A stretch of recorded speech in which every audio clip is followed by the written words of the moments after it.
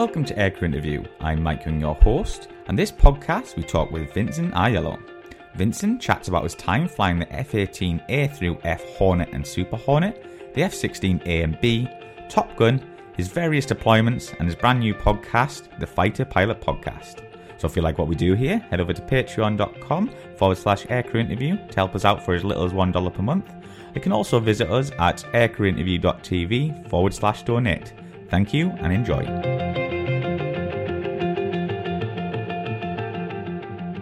So Vincent, how did you become interested in aviation? Well, Mike, at a young age, my stepfather took us to local air shows, and we became excited about things that fly and make noise. So my two older brothers and I, we used to fly remote control airplanes, and my oldest brother still does. And when I was in high school, my stepdad pulled me aside one day and said, you know, you'll be done with high school soon. Have you thought about what you want to do afterwards? And, you know, like any 15, 16-year-old, I said, not really. But I can remember that conversation because it was the beginning of my decision to pursue a life in aviation. And my stepdad motivated me to do that. I give him the credit. And I was able to apply for college and a commissioning program through the Navy and was able to work it out. So, yeah, it started when I was about 7 or 8 years old. Brilliant. So can you tell us what year you joined the U.S. Navy? Well, it depends on how you look at it. So I joined the Reserve Officer Training Corps, ROTC, in 1990, but it was 2 years later in 1992 that I received my commission into the actual Navy. Okay. So could you tell us, once you joined, what aircraft did you start training on? Well, at the time, the first trainer was the T-34 Mentor. It's a low-wing propeller aircraft. Pilot and co-pilot sit tandem. And I logged about 115 hours in that with basic flying landings, day landings and night landings, aerobatics, and basic radio instrument procedures as well. So can you tell us your first thoughts when you got assigned to the F-18 Hornet? I was ecstatic. So the first airplane I flew, like I said, was the T-34. Then I flew a basic jet, the T-2 Buckeye. And my last training jet was the TA-4 Skyhawk. And, you know, frankly, I was a little bit blue collar in that squadron. I didn't do particularly well. And thankfully, they had enough F-18 spots at the time that when I went in to receive my assignment, and I had my whole family there because we would get our wings that very same day in a ceremony. I had warned my family. I said, you know, I did my best, but I'm not at the top of the class by any stretch. So I could end up flying anything, but I'm hoping to get the F-18. And I walked into the commanding officer's office, and I can remember him telling me F-18's El Toro, which meant the F-18, of course, and also Marine Corps Air Station El Toro in Santa Ana. It's near Disneyland, California. And that was perfect because I had gone to UC Irvine for 2 of my 4 years of college. I transferred to UCLA. And so I used to drive, or I should say ride my bicycle over to that base and watch airplanes take off anyway. It was a great source of motivation, especially when I was trying to avoid doing homework. So to be able to go back there as a student, I was just on cloud 9 to get the aircraft I wanted in a location I was familiar with. It was a great day. I still remember it. I can imagine. So could you talk us through a bit of your ground training? What did that entail? In the F-18, when you show up, the first thing they do is give you about a week or 2 of academic study.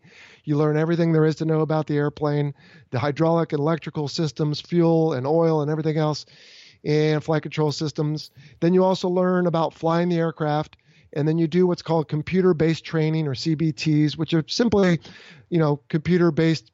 You do a lesson, you take a little pop quiz, and you turn the box from red to green. And once they're all green, then you can progress to whatever's next. And generally then you do a series of simulators where you can get in a mock-up and start the aircraft, taxi it out, take it off. Of course, it's not the same. They don't have motion, but the aircraft components themselves in the cockpit are the same. So it's the best they can do. And then one day when you're ready, you brief with an instructor, you jump in the front seat for your first flight, and you go through everything just like you did in the simulator, and you go out and you fly to a working area, as we call it. You do some basic maneuvering. You go to an outlying field. You do a few touch and goes, and you come back and you land, and you hope that you don't break anything. But of course, on your first few flights, you have an instructor with you to keep you honest. Of course. So I'm guessing this is the first aircraft you had with HOTAS and a glass cockpit. Could you talk us through what it was like transferring to that? Sure. Yeah, the hands-on throttle and stick, as you call it, HOTAS, is a I don't know if you should call it a technique or just, it's something you have to learn. And what I've always told people as an analogy is it's like playing the piano because every finger can push a different key depending on what you're playing, of course. And same is true in the F-18. You just have to practice, just like a pianist, and you have to know where the different switches are, so muscle memory. And you get to a point where you just know that, okay, my thumb can push this button and it does this, or it can push that button and it does that. And in fact, both thumbs have two or three or even maybe four. I'd have to sit and think about it, and I don't want to keep your listeners waiting, but I'll just say several different functions and buttons and switches. And then every other finger, I think with the exception, let me think, pinky, yeah, pretty much every finger has a different switch it can actuate, and each one of them does something different. So you just have to practice, just like a sports player or a musician or really anyone. So going to the actual aircraft, what was it like to actually fly and handle? Oh, it was amazing. I don't know how to compare it to anyone. Maybe if someone has a high-performance sports car, they have a feel for it. Or if you drive a high-performance motorcycle, a sports bike, let's say, you also have a feel for the power and control that's at your fingertips. But unlike the two dimensions that a car or a motorcycle drives, as you well know, Mike, an airplane flies in three, and it's incredible. There's no way to really explain it. Anyone who's flown a regular airplane has a sense of it. But the amazing thing about a fighter jet is, they spend a lot of time teaching basic pilots, hey, if you're going to fly into the mountains and you go into a canyon, you better make sure you have enough room to turn around or there's enough power to climb out. That's never a problem in an F-18. No. You can go into a canyon, and if it walls up on you, you can select afterburner and virtually pull straight up. So it's an amazing sense of power and control that, if I may generalize for a moment, most men seem to like, and I'm no different. I enjoyed it, and I know a lot of my friends did as well. Brilliant. So when did you start practicing carrier landings with the F-18? Day one, believe it or not. Not on an actual... Well, but that's the caveat. Yep. Not on an actual aircraft carrier, but when you come in for a landing on that very first, we'll call it a FAM-1, Familiarization Flight 1, and the instructor in the back seat, he's already briefed you on, hey, when we come back, we're going to do some landings. And the airfield has a painted section of the runway that looks like the carrier landing area, and it has a light off to the left, just like a carrier does. Now, what's different is, of course, that it's not moving, and the winds are never perfectly down the angle, although, to be fair, they aren't always perfectly down the flight deck of a carrier either. But what you do is, every time you come in for a landing, you come in for the overhead, weather permitting, which is simply a descending, slowing 360-degree turn you do over the runway. And from a beam the runway pointing the opposite direction for a left 180-degree turn until you roll out with just maybe 15 to 17 seconds left before you land, and about 350 feet of descent left, you do that whole procedure just like you someday will at the ship. And so that every time you come into land, you are doing the descent procedures. You put your gear down to the same spot. You put your aircraft in the right configuration with the flaps, and you've slowed it to what's called on speed, which simply means just the right landing attitude of the aircraft. And then you come around and you look for the lights, you look for the landing area that's painted on the runway, and you fly it all the way down just like you will. And then when you touch down, if it's a touch and go, it's the same as at the ship. You go to full power, you bounce off the ground, you come back around again. Now, what is different at the field is on your last landing, when you land, you actually do pull the throttles to idle. But by then you've done it so many other times, and at the ship, you'll be so keyed up, you won't pull the throttles to idle. You go to full power every time, even if the wires do catch you. Wow. So we're all thinking, what was your first trap like on a real carrier in the F-18? Well, let's take it back, Mike, to the A4, because that is actually the first time I landed on the aircraft carrier. Okay. And terrifying might be too strong of a word, but even though we had done, in fact, so going back to that practice landing I just told you about, when you get ready to go to the carrier for your very first time, you do all those landings prior to a segment of about 2 weeks of just, no kidding, dedicated landing flights where all you do is take off, turn downwind, and just do landing after landing after landing. Now, whereas a normal flight, there's not what's called a landing signal officer out at the runway. On your practice, what we call FCLPs, field carrier landing practice, the landing signal officer, who's another pilot who has that collateral duty, he will have briefed all the students, and he says, all right, give me 20 minutes and I'll be out there, and then you guys take off. And when you go out there, he grades every single landing, and he can give you real-time feedback or wait until afterwards. And so you do that over and over and over. I must have done 10 FCLP flights and simulators. So that same simulator we used at the beginning, you go back, they'll set it up to pretend you're at the carrier, and you'll do the landings plus all the communications and everything else. And then when they think you're ready, they'll send you out to the carrier, generally from Meridian, Mississippi, where I was based. You have to go to one of the coasts, of course. In my case, I went out to San Diego, and they brief you. One of the lead instructors will fly you out there. You'll all break and take your interval off each other, and you'll be making your way downwind just like you did at the field, except instead of looking at a runway, you're looking at a ship, and you start getting nervous. And by the time you come around, you've in a sense forgotten everything because you're so nervous, but you haven't, because you've built that into that muscle memory. And in my case, it was a little bit harrowing. My first time around, let's see if I get this straight. It was either the first or second time. I know I took 2 tries before I, touched down the third time. The first time, I think I was too close to the guy in front of me, and so they had to wave me off. The second time, I missed the whole ship. I had just turned too wide and couldn't salvage it. And the third time, I was able to touch down. And at the time, we had our arresting hooks up. So my very first landing was a touch and go. But man, you touch down and bam, it's a quick jolt. You go to full power like you always do, and then before you know it, you're right back airborne, and you're only 60 feet off the water. So you have to hurry up and get your wits about you and go back up. And then we did that, I believe, 2 times, and then we put the hook down. And when that wire grabs you and it pulls you to a stop in only a few hundred feet, you go flying forward in your straps, and it really pulls you to a halt. And then you just sit there wide-eyed like, what just happened? And of course, if you don't respond right away, they'll tell you on the radio, okay, we got you, bring your throttle back, watch for the yellow shirt, who's the guy on the deck who directs you. So it's, no matter how much you train for it, that first one is something you'll always remember, and I certainly do. It's been 23 years, and I still remember it like it was yesterday. So going on to more of a technical side, what would you say the strengths and weaknesses of the F-18 were?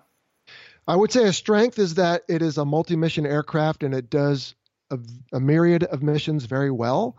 I would say a weakness is that it doesn't have, at least the regular Hornet, it doesn't have the longest and best capability for radar. It also has fairly short legs, and by that I mean the ability to have endurance or range, especially when it's carrying a lot of bombs or missiles. And that's part of the reason they built the Super Hornet, was to extend that. And in fact, the Super Hornet is quite a bit more fuel than the regular Hornet. It's not particularly fast, but it's a good dogfighting aircraft because it has superior flight controls that allow it to maneuver very well at slow speeds.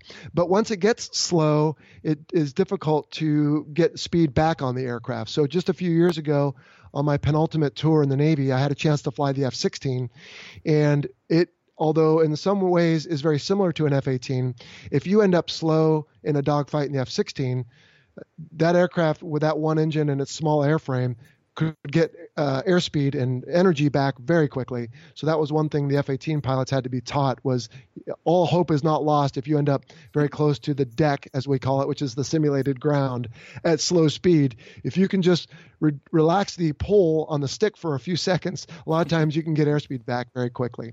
So the F-18 is a great aircraft, has some strengths, has a few weaknesses, but I think it has served the Navy and Marine Corps and our fellow countries, Australia and Canada, to name just a few, very well. So, Vincent, can you talk us through your first operational assignment? I think it was with VFA-86. It was. So, from El Toro, where I did my training, then assigned to the VFA-86 Sidewinders. At the time, it was at Naval Air Station, Jacksonville, Florida. That Cecil Airfield has now closed.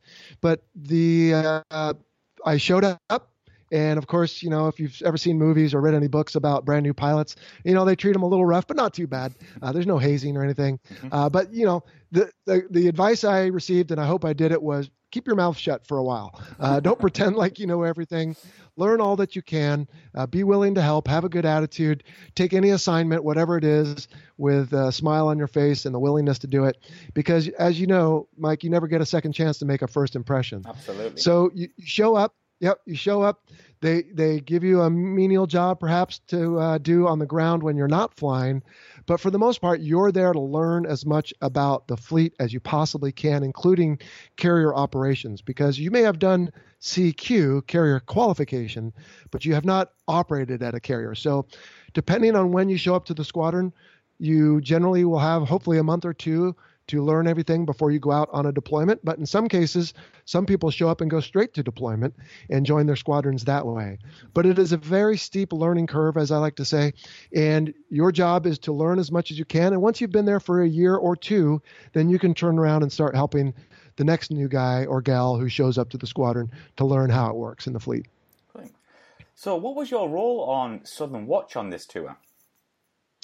Yeah, so at VFA 86, I deployed twice to the Arabian Gulf, and first time was on George Washington. The second time was on the aircraft carrier John F. Kennedy.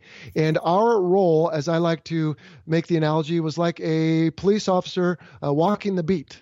So he's got his nightstick, maybe he's got his sidearm. He's not necessarily looking for trouble, but if there is trouble, then he's going to restore law and order. So at that time, this was the late 1990s, our mission was to fly over southern Iraq, where the coalition that was monitoring the Iraq since the Desert Storm had said, hey, look, we don't want you picking on some of the minority groups in your country, so you're not allowed to fly south of this parallel or north of that parallel. Because we were Southern Watch, we were flying on the southern part of that. And so we were just there waiting to see if anything happened. If they tried to attack their own people or if they tried to attack us, we were ready. Now, going back to a comment I made earlier about the F-18, remember I said it could not carry a whole lot of weapons and a whole lot of fuel. And in fact, another limitation was that if we carried a lot of bombs, well, then when you came back to land on the carrier, because you have to be at a certain weight or less, you either had to have fewer bombs or fewer fuel. And so if you're the cop walking the beat and you haven't shot any of your bullets that day, and let's face it, most days cops hope they don't. And it was same for us. If you carry a bunch of bombs but you don't drop them, you might have to jettison them in the ocean. And we tried not to do that. So for the most part, we would only carry maybe one bomb and a few missiles just to make sure that we could come back and land with enough fuel to give ourselves some options in case we did not land the first time. But yes, we would fly over Iraq and just monitor the situation and make sure that they were doing what they were required to do based on the not the treaty, but I'm not sure what to call it. But after Desert Storm wrapped up, there were some restrictions on what they could and could not do. I'm sure you probably did some night flying, and I mean, I've seen some videos. It looks terrifying. So, Vincent, could you tell us what it was like flying on and off a ship at night? You bet. It's funny, Mike. I told you earlier I'll always remember my very first day landing. Truth is, I do not remember my first night landing. Now, that is not to say it wasn't terrifying, because it still was until the end, frankly. Not on the well moonlit nights, when you could see the ship. You get used to that, sort of. But at the beginning, it's terrifying because the margin for error is very small. And, frankly, except for the few exceptions, and the movie, of course, loves to focus on the ones who have no problem with their egos, the rest of us do wonder, am I good enough? Is this something I can do and do well enough to, keep doing it, because I don't want to get fired or grounded, but also not die, certainly, because that does happen, and not break the airplane and 100 other concerns that you have when you're young and you're new. I will tell you, in that very first squadron I was in, I mentioned earlier, VFA 86, our first at-sea period, our executive officer, who is now younger than I am and was about the age I was when I got out, so he had a lot of experience in several landings, including several at night, probably in the hundreds. He landed one night and he walked into the ready room and he put his bag and his helmet on his little ready room chair that we have there. And he did this shiver, like a pea shiver. And he said, whoo, he said, man, it's dark out there. And Mike, I'll tell you, I never forgot that, because I looked at him and in that moment I thought, oh, crap. This is never going to get easier. I mean, if here is a commander who is the number 2 in the squadron with close to 20 years of service, he probably had 2,500 flight hours, maybe 600 or 700 landings or more, several hundred at night. And he was shivering because it was dark. There's no hope. So, and indeed, I thankfully, I won't say I'd never had any dramatic landings. I had to go see the tower supervisor once or twice for a couple landings, and I've had some landing signal officers talk to me. I was very average, but you do get better. And you do grow some confidence. Some pilots just have that natural ability, and good for them. It wasn't me, and it's not most of us. But you do grow the skill, and you develop the confidence to be able to say, I can do this. And then what happens? Then you go someplace like off the coast of Australia in 2005, where the ship is moving plus 20 feet and minus 20 feet from normal. And it's a real bear to get aboard. And boy, that shakes the foundation. But with some effort, and the landing signal officers who you want to thank up and down, they'll bring everybody aboard. And for the most part, they do it. And we do land safely, which is why you never hear about it on the news, frankly. Of course. Well, Vincent, you can't have been that average, because in 2000, you got sent to Top Gun. Could you tell us about how this came about? Yeah, well, okay. Modesty is one of my traits, I hope. I worked real hard at VFA 86, and I got better as I went along tactically and landing wise. And we had a Top Gun graduate come to our squadron, as they all do. Each squadron gets a recent graduate who it was our training officer. And this gentleman is still a friend of mine to this day. And he asked me what I planned to do after the squadron. And I thought, because, you rotate through every couple of years. And I thought, well, I don't know. There's different things out there that interest me. And I said, I don't know, maybe Top Gun, but I don't know if they would have me. And he said, well, if you're interested, we could work together. And I just came from there. I could talk to them and we could take a look at it. I said, sure, let's go for it. Whatever the hardest thing is out there, Mike, I go for it. I don't always get it. Don't always win, but I try, you bet. And so just like when my stepdad asked me in my high school, hey, why don't you go for it? Okay, let's do it. And so he put in a good word for me. I put in my application. And the way they select instructors is they all get together at staff meetings. And we just touched on this briefly on the most recent Fighter Pilot podcast episode on Top Gun, the school versus Top Gun, the movie.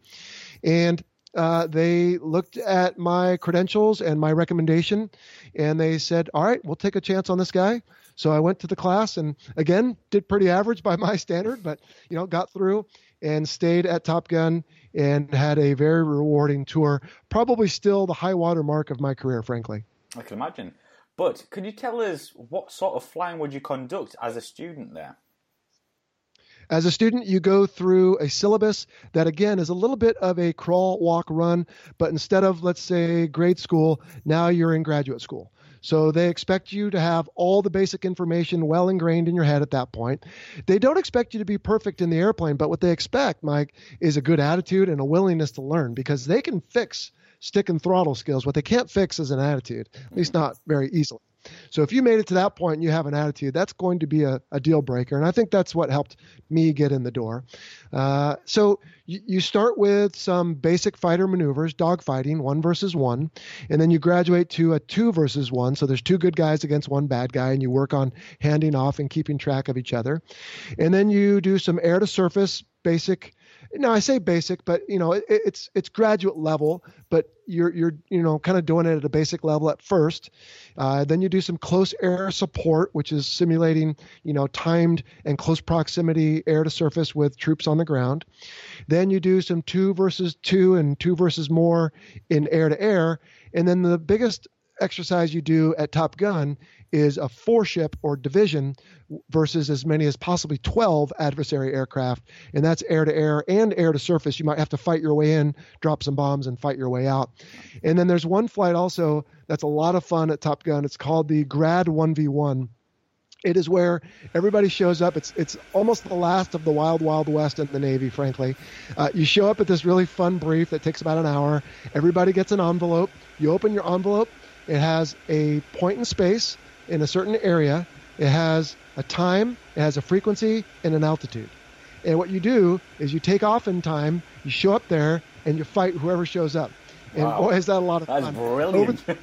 Oh, it's great. Over the times that I've done it, I've met an F-16 so all these times I was in an F-18. I met an F-16, an F-5, a T-45, a GR-1 Tornado, and I might be missing one or two. But it's always a lot of fun. They bring F-15s in, they bring all kinds of different aircraft in, and it's just a fun day. They have a barbecue at the end of the day, and it's really good training because you don't know what you're going to meet. When you brief with an instructor and he's in his F-18 and you're in yours, you know how that jet flies. But when you show up at a merge at the right time, at the right altitude, and you look and say, what is that? You got to decide in a split second how to fight it, and it's a lot of fun. Briefly talk us through a briefing and debriefing, because I can imagine it's very complicated and very stressful. Sure. Let's start with a BFM mission, Basic Fighter Maneuvers, also called ACM, Air Combat Maneuvers, or dogfighting. Those are all basically the same thing. In your very first BFM flight, you will give an instructor a brief, and they're looking for certain key things for you to cover that demonstrate that you understand the capabilities of your aircraft and the standard threat that they might use as your baseline. And so what they do is they say, okay, let's say you're starting in this position. Well, we know from the performance of our aircraft and the performance of the adversary that we can do certain maneuvers that will minimize their advantages and maximize ours, and minimize our disadvantages and maximize theirs. Did I get that right? I think I did.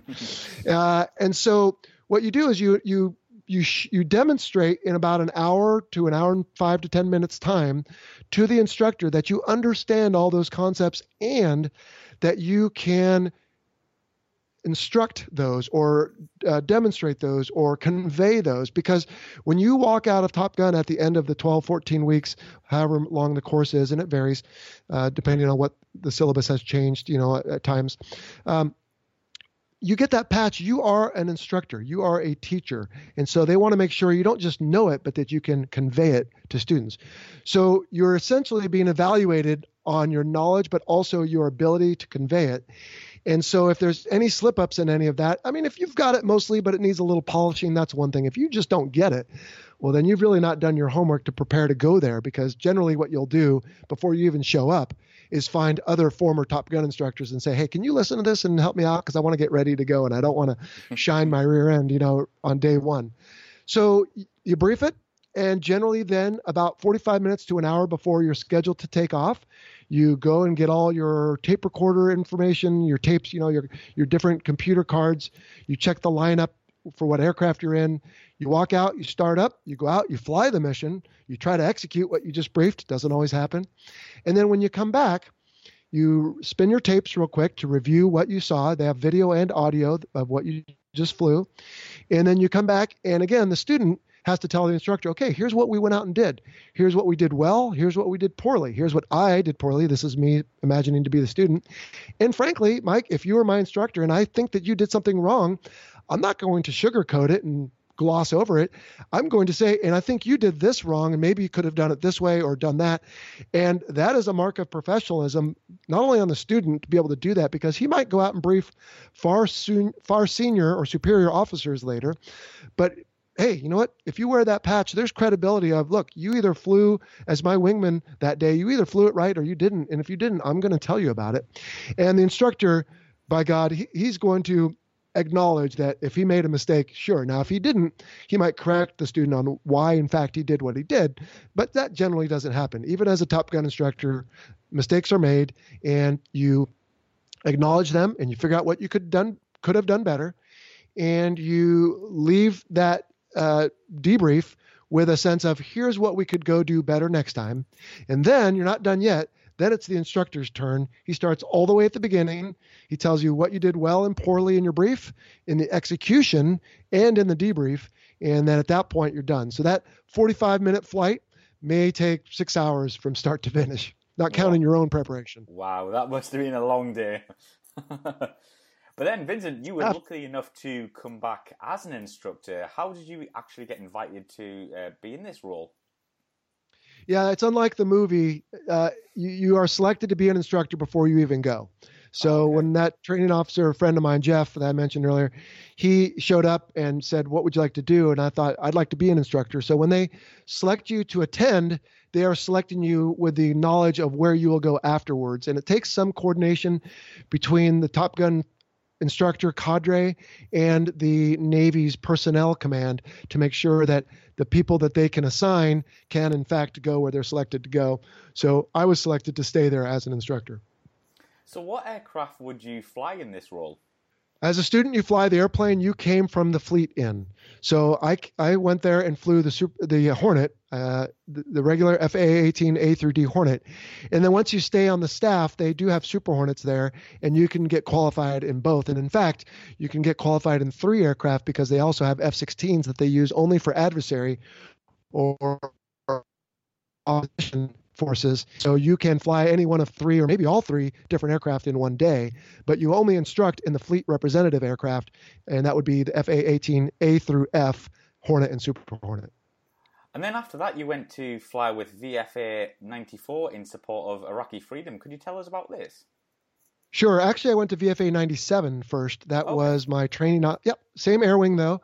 The Warhawks, I was the training officer, and so I had now the chance to pay it back to other young lieutenants and encourage them to be as good as they could at tactics, and also to consider a career, if you will, in Top Gun, or at least a tour there.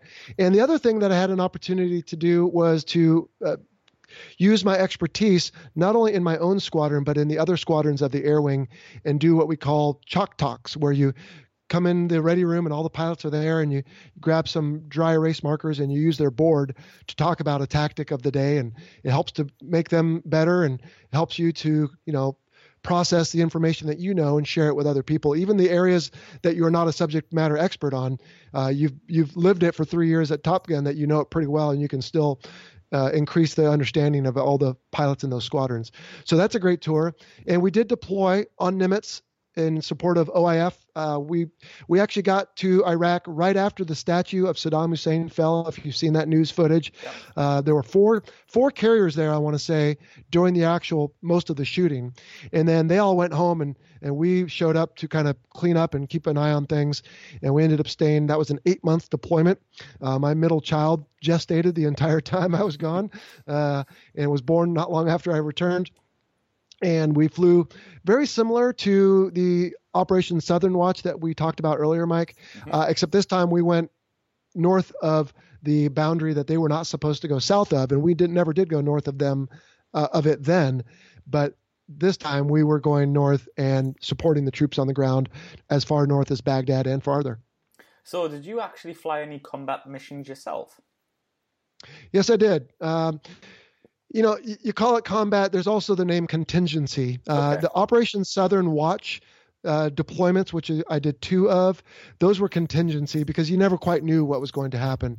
And in 2003 and again in 2005, when we went to the Arabian Gulf for Operation Iraqi Freedom, I never did fly over Afghanistan. You could make an argument that those were combat missions, but truth is, I never dropped any bombs in either of those deployments. I did drop one in 1999 when Southern Watch was starting to heat up, and but we were there, we were ready, and it's actually, I think, a good thing if you don't drop your bombs in a sense, because it meant that they weren't needed. And if they're not needed, that means the troops on the ground are not in harm's way, because we didn't just go in and start bombing things willy-nilly. For most of that conflict, it was supporting those troops on the ground. And if they needed our bombs, then, hey, we were there ready to go. But the biggest thing I did between 2003 and 2005, apart from being there, was a high-speed flyby of some folks on the ground that the crowd was getting a little close, and they didn't want to use lethal measures, but they wanted me to let them know we were there and serious. And so I had a chance to fly up a dirty, dusty road at about, we'll call it 200 feet, but pretty fast, pretty loud. And according to the fellow I was talking to on the radio, it sounds like it did the trick. Yeah, so again, VFA 97 deployed on Nimitz in 2003, and VFA 94 deployed on Nimitz in 2005. Same air wing, I just changed T-shirt colors under my flight suit and moved from one to the other. And the role was the same. I was now, instead of a training officer, I was the department head, which is middle management. It's the lieutenant commander, or 04 ranks. There's about 4 of them in a single seat squadron. So you'll have, 2 leaders at the top, number 1 and number 2. You'll have 4 in the middle management, and generally about 10 of the young lieutenants. So you're making your way up now. And as a department head, you are either in the safety department, as we just talked about, and for the most part, you're the whole department with one helper, or you could be in administration, operations, or maintenance. So you run one of those departments and you answer directly to the leadership for the squadron, and you act as a go-between to try to shield the young officers from, in some cases, the wrath of the higher rankers if they're mad about something. You try to stand in the gap between the two, up and down. But you were assigned to NAF at Tsugi in Japan, and so can you tell us how this role happened? Sure, but we're skipping one. After VFA 94, I was assigned to the Strike Fighter Weapons School Pacific, which is essentially like a satellite school of Top Gun. But whereas Top Gun is off in the desert, away from the fleet squadrons, each fleet squadron location on the east and west coast of the United States has a weapons school. It's a satellite of Top Gun graduates there on location to help with day-to-day training and check rides. And I was the operations officer there, helping in a capacity similar to what I used to do up at Top Gun. So that was about 3 years. And then from there, I went to Naval Air, was it NAF, I believe, Naval Air Facility at Tsugi, about 10 miles or, 10-minute train ride west of Yokohama near Tokyo, Japan. And I was with the Forward Deployed Air Wing 5, which is now moved to Iwakuni on a different part of the islands of Japan. And I was the operations officer for the whole Air Wing, meaning I was a part of the staff that supervised or oversaw all the different squadrons that make up an air wing. But because I was still an active pilot, a couple squadrons were kind enough to fly me with them. So I was still flying, still on and off the carrier, in this case, George Washington again. So it came full circle back to the ship I started on, and was able to do that job in Japan from 2009 to 2010, and had a lot of fun. And my family moved over there with me. We really loved it. Our young boys at the time, believe it or not, got a lot of modeling jobs. So they were always on the lookout for American looking kids. And so they did commercials and different magazine shoots and stuff. And my wife enjoyed that, and she taught a little English to some of the locals. So we really look back fondly on that tour. Oh, superstars over there then. So what aircraft were actually based over there? At the time, we had regular Hornets, Super Hornets, Prowlers, E-2, and helicopters. The Prowlers have since retired, and in fact, so have the regular Hornets. I believe now Air Wing 5 is all Super Hornets. That's the E's and F's. And then the Growler, which is the E-18G, and still the E-2 and the helicopters. And let me add one more, because my friends always tease me for forgetting all the support players, and the C2 Greyhound. Oh, yeah, I heard that on your last podcast. My props to those guys. I do like them. I just sometimes forget. Call me a snooty fighter pilot. But your question was, I've already forgotten. So ask me that question again, Mike. So what sort of flying would you conduct over there? Sure. When we were based in Atsugi, we would do training in the airspace just south of Tokyo, off the coast there. We could do air-to-air training. There was not a lot of good air-to-surface ranges, but we could occasionally do some practice bombing at different ranges. And for the most part, we would get aboard the ship and do our training out there. Or we could fly down to, believe it or not, Iwo Jima, which has been renamed Iwo To. We use that airfield that still exists from World War II for our field carrier landing practices that we talked about before. Atsugi is surrounded with dense populations, and it only has one runway. So they didn't like us to do a lot of touch-and-go landings there because it just makes too much noise for the locals and the neighbors. It's part of the reason they've since moved to Iwakuni. So we would go down at that time to Iwo To and do our field carrier landing practice and stay there for a couple of days and tour the island. And that was an amazing opportunity. A lot of history on that island. So you must enjoy your time over there then. Very much so. We had a chance to go up to the Ice Festival in Sapporo. We didn't get to go to Nagano and ski, unfortunately. Would have loved to have done that. But we toured all around Tokyo, went down to Kyoto and Hiroshima, and really got to see Japan. And it's really refreshing. I don't know that much about the UK, Mike, but America is a very litigious society. And so just to go to Japan where it's not very litigious, and there's a lot of gosh, I don't even know how to put it. I struggle with this every time. It's different than the U.S. Yeah. I'm not saying the U.S. is bad. It was just refreshing to be somewhere different.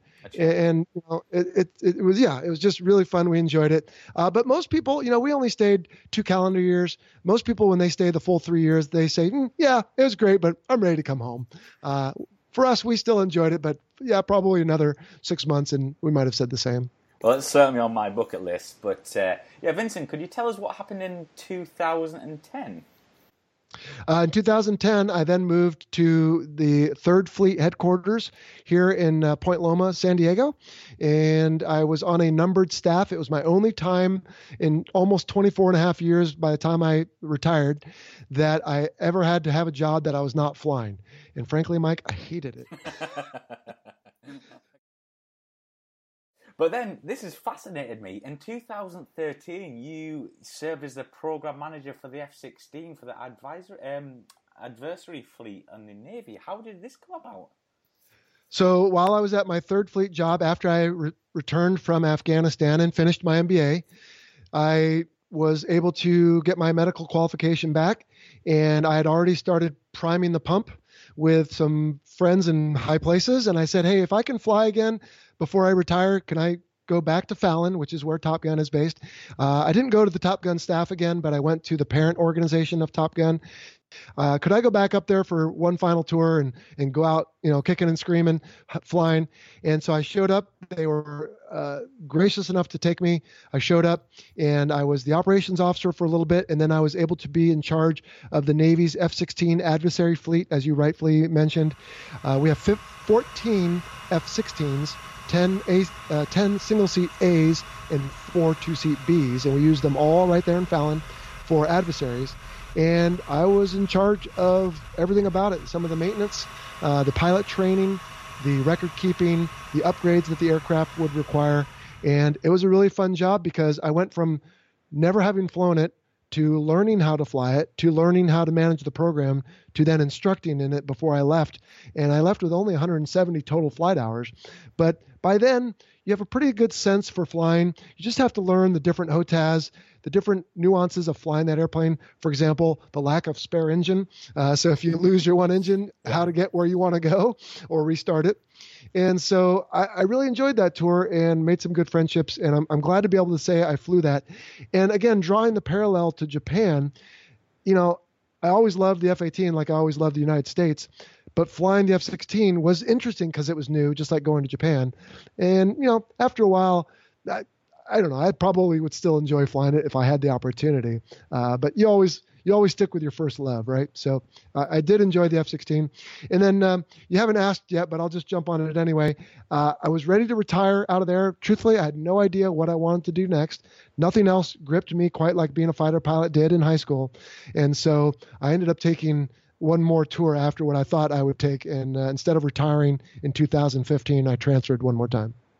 Can you compare the F-16 to the F-18? Which did you enjoy more? When I first started flying it, I will say I enjoyed the F-16 more because it was new. Mm-hmm. You sit reclined at about a 30-degree angle back, which the F-18 was not able to incorporate because you need to sit up enough to be able to see when you're landing on the carrier. And it's a side stick controller instead of center stick between your legs. It has much more power, as we discussed earlier, and it can go faster. It can add power better. But the slow speed capabilities are not as good, and it dogfights a little differently. So you have to learn some different techniques than you used to use in the F-18. So I really enjoyed it because it was just new. It's like getting a new car maybe, or going to a new place. I'm tempted to draw a parallel between, if you divorce and you start dating again. I don't know. I'm not divorced, so maybe I better just walk away from that. But for those who are out there, they might understand, the new smell, the new personality. If my wife is listening to this, honey, I love you. I have no intent to leave you. I expect her to actually walk in any second. So she does.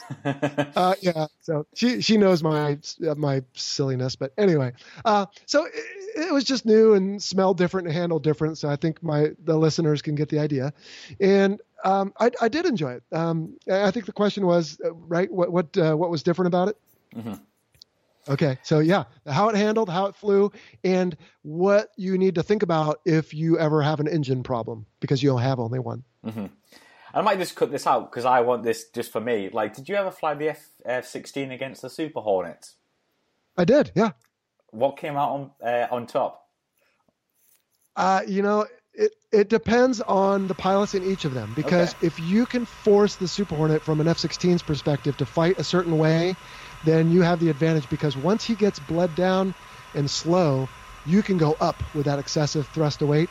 And once you do that, you're in good shape. But it's kind of moot anyway, Mike, because if he has a helmet-mounted sight and an AIM-9X, as long as he can look at you, he can shoot you. Yeah. So it's a little bit academic.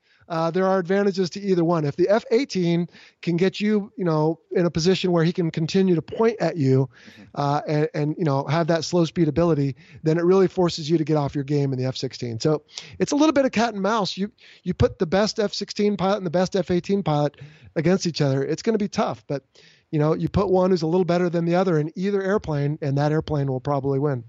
So in 2015, you actually went back to the Hornet, didn't you, Vincent? Well, I flew the Hornet in Fallon besides the F-16. So like we talked about earlier, I did have all three qualifications. And yes, as I intimated earlier, I wasn't ready to retire simply because I didn't want to grow up. I didn't really know what I wanted to do next. So my wife wanted to come back to San Diego for some reason. She and the kids didn't think too much of moving from San Diego up to the desert east of Reno. Can't understand why. So once I realized we would be moving down to San Diego, where we are now, and it is a bit expensive, I thought, well, I need to be able to put food on the table. And so my detailer, which is the person at the personnel command who manages jobs and people, he said, well, I have a job down there at a repair facility depot where they are looking for officers to do some of the work, but also pilots, 2 for 1 here, that you can fly the airplane after it's repaired and then deliver them back to the squadrons on the different bases around the U.S. And I'd always heard of that job, and it sounded kind of fun. So I thought, yeah, why not? So I took one more job and did that for a couple of years and ended up retiring instead in 2017. So how was this job different from flying Hornets operationally? Well, a better question, Mike, might be how was it the same? And the only way it was the same was that it was an F-18. Okay, right, fair enough. Almost always flew in the daytime, never flew with a wingman. All my flights were post-maintenance check flights and deliveries. So the airplane comes out from extensive maintenance, in some cases years in the making. Mike, I flew one F-18 that had not flown in 8 years. I was the first flight. 8 years. And yeah, a little trepidation, but they do a good job. So it wasn't perfectly fixed, of course. There were a few bugs, but we worked them out. But it was nothing like flying in the fleet. All we did were those post-maintenance checks where you have a checklist on your lap, and you just go through step after step. Okay, I have to check the engines. I have to check the flight controls. I have to check the oxygen, the pressurization, everything. You put it through its paces, and then if it's flying well, then you pull some G's and do a few other fun things, and you can go down and look at sailboats, if you're off the coast, which is where we normally were. And then a couple more flights to make sure it's good. And then we would deliver the aircraft to as close as Miramar, only 10 miles away, or as far as Norfolk, Virginia, 2,200 miles away. And that ended up being good training for me for my follow-on career after the Navy as an airline pilot, because we would fly them, make stops along the way, and you'd show up at the squadron, and generally they were happy to see you, because who doesn't like a new airplane, new to them, to show up on the line? And then we would put our flight gear in a bag and put it on a one-way flight home on whatever airline and go back and do it all again. Right. So before we wrap up, Vincent, did you actually fly, well, you flew all models. Which was your favorite model? I would say my favorite model would be an FA-18C, a higher lot with the bigger engines and the newer radar. They were as good as performing as an F-18 is going to be. With a better radar, you've got better capability. And with those engines, of course, again, the better performance. Mm-hmm. Plus, some of the displays were slightly different. The moving map, as we call it, for your situational awareness was better in the later lot jets. So yeah, I would say if I could wave a magic wand and someone would, let me fly an airplane or have an airplane, maybe a Lot 18 F-18C would probably be the cream of the crop for me. Not to take away anything from the Super Hornet, great aircraft, but I just flew it later in life, so my first love is still that regular Hornet. Totally understandable. So how many hours did you get on F-18 and also F-16? 175 hours in F-16, and I ended at F-18s with about 3,300. So overall, did you enjoy your time with the Navy? Absolutely. No question, no regrets, yes. So Vincent, you also have a brand new and brilliant podcast called the Fighter Pilot Podcast. Can you talk us how this came about? Sure. A couple of years ago, when I was working at Third Fleet here in San Diego, I either had to drive about 25, 30 minutes or ride my bicycle, which I did most days, about 45 minutes, and got tired of listening to music, so discovered podcasts and found one that I liked on muscle cars and reached out to the host, made friends with him. We've become friends ever since. He actually came out to my Navy retirement in 2016, and we got to talking about podcasts in general, and I realized, all through my career, I always met people who were fascinated with fighter pilots and fighter jets and just everything about what we do. And frankly, it was really humbling to just have that kind of accolade for what we do. And some people, I think, could let it go to their heads. I hope I didn't. But as I was getting ready to leave the Navy, I started thinking, there could be a marriage here of demand and opportunity, because I don't mind. I mean, I don't know what people think of my voice, but I don't mind sharing with people. And I like the idea of serving in a way. And so I thought, well, let me look into this. So while I was on active duty, I spoke with a lawyer friend, and she said, if you do it while you're on active duty, the Navy will have to approve every episode. So I thought, all right, I'll put it on the shelf for a little while. And when I retired, I picked it back up and really started looking hard at doing it, because I wanted to find the people out there who just think it's interesting, and maybe they have a boring commute like I do, and they just want to listen to it. And lo and behold, I released the podcast January 1st, and it's been finding those people, and they've been finding me. And the second group I'm looking for too are me 30 years ago. Those people in high school or college who knew or know what they want to do like I knew. And in fact, just this morning, Mike, I received an email from a midshipman who is a ROTC, candidate or student at Auburn University here in the United States, who said, hey, I want to go to flight school. I love the podcast. Thank you very much. So, I love getting feedback like that, because this isn't about making money. If money comes sometime down the road, I haven't done any advertising or anything yet, promotions. If it comes, great, but it's not about that. It's about sharing this passion, having a hobby, which, let's face it, it's less time, surfing the web and watching TV anyway. So this actually is a benefit to me, right? But I'm heartened by the response it's gotten, and I like the fact that people like it, and so that's going to keep me going. So how often do you release the episodes then? Right now, I'm doing 3 episodes a month, and just to keep it somewhat consistent, I do the 1st, the 11th, and the 21st, because every month has all of those. And do you have a theme to each episode? Well, I have subjects that I'm starting to work through, and for the time being, what I do is I look for friends to become guests on the show, so it's not just me talking, and they come on board to talk about that particular subject. So, for example, episode 1, it was, what is a fighter pilot? Episode 2 was call signs, those silly nicknames we use instead of our real names, right? Episode 3 was the flight gear that we wear. 4 was refueling. See, now I'm putting myself on the spot. No, 4 was ejection seats, how they work. And my guest for that one had actually ridden one, saved his life. Mm-hmm. Episode 5 was refueling. 6 was pulling G's, and 7 just came out, and it is on Top Gun. And episode 8, I've got a couple ideas, not sure which one it'll be yet, but I have a whole list, Mike, of ideas that I've brainstormed. And I think I've got at least a year's worth of material that I can cover. And the people that are listening, the audience has even suggested some things. Some of them want to hear about the water survival training or the just flight training in general. So I've taken on board some of those suggestions as well, and we'll see. The commanding officer of the Blue Angels right now is an old friend of mine. So if his schedule will permit, if we can even grab him for 30 minutes after a show, maybe I'll see if he'll come aboard. And if not, I know the former CO and a few other guys that used to be Blue Angels. And I also want to look for people who have flown with more than one service. So maybe either Brits who have come over here, or guys that have gone over and flown with different squadrons in Europe, or even Air Force and Navy exchange pilots, to give us an idea of how the services differ. So I want to put out the information that I think my listeners will find interesting. And it's an interesting balance for me because I try not to be too anecdotal, but I try not to be too specific either. So I try to make it what I think they would like. And with my guests, I enjoy playing the person who doesn't know, not to say that my listener is uninformed, but I like to just be able to start with something basic like episode 1. Well, what is a fighter pilot?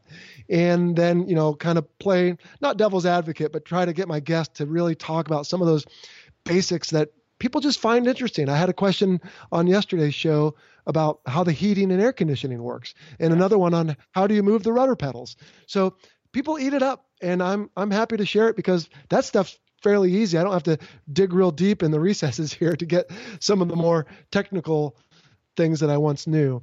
So I enjoy doing it. On that note, where can we find you online?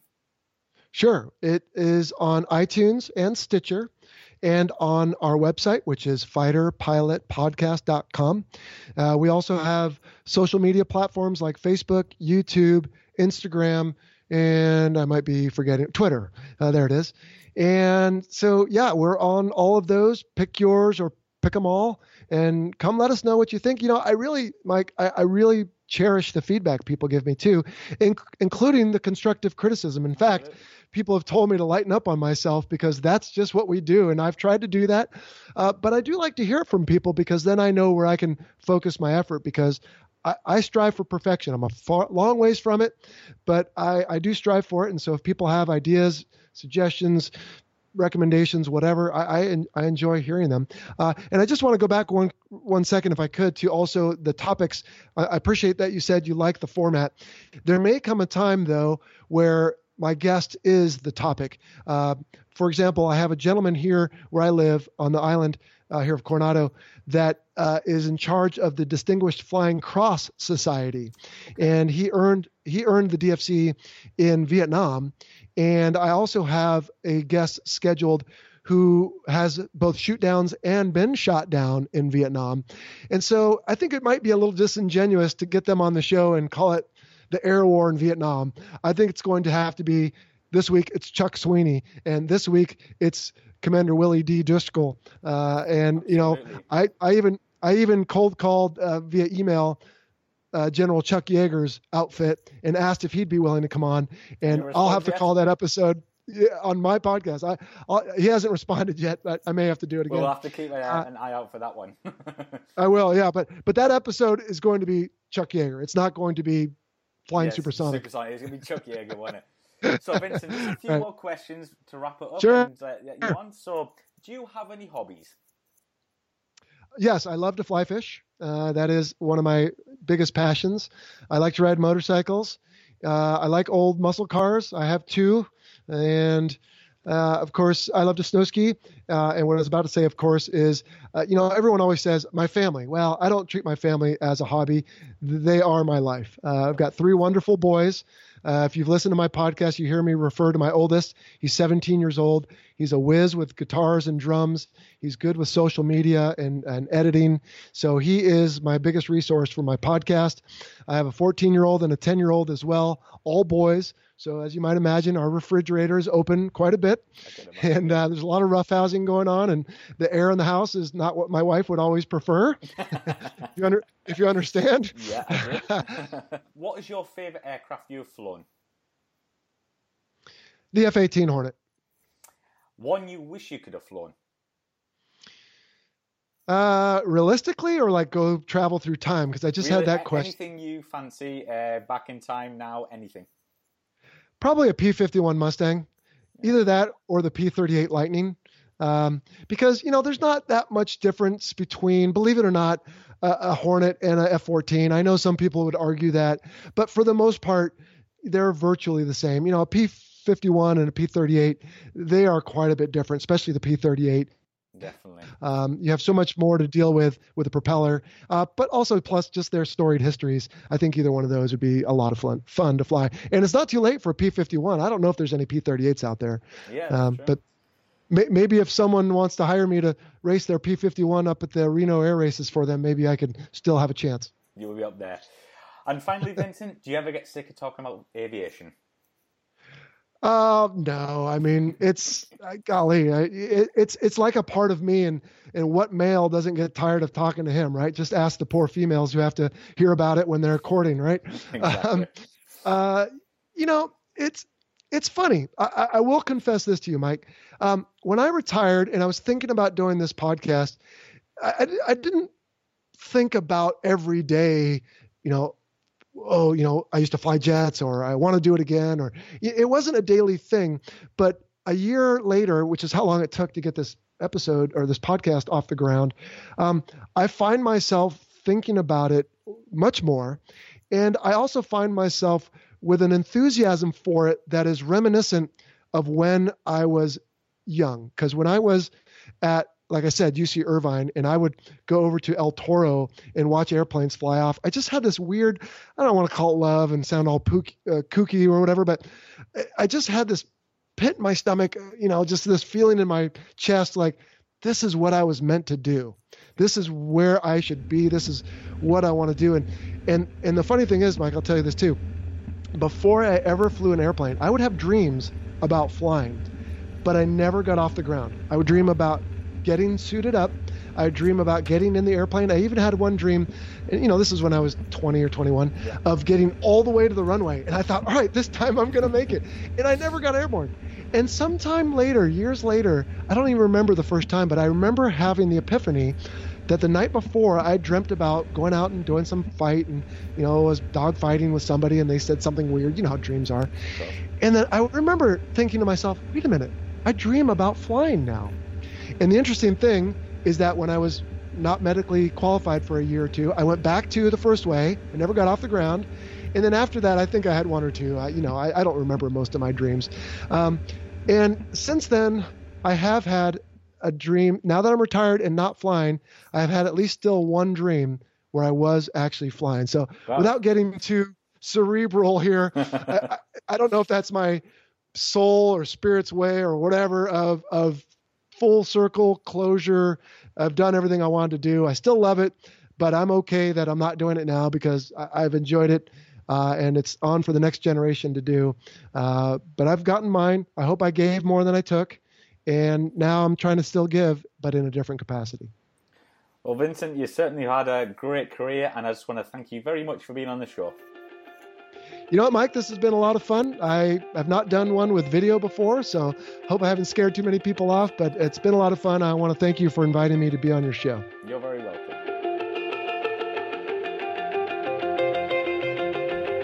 Thanks very much for listening. We hope you've enjoyed this episode. And if you like what we do here, don't forget to head over to patreon.com/aircrewinterview to help us out for as little as $1 per month. Thank you, and see you soon.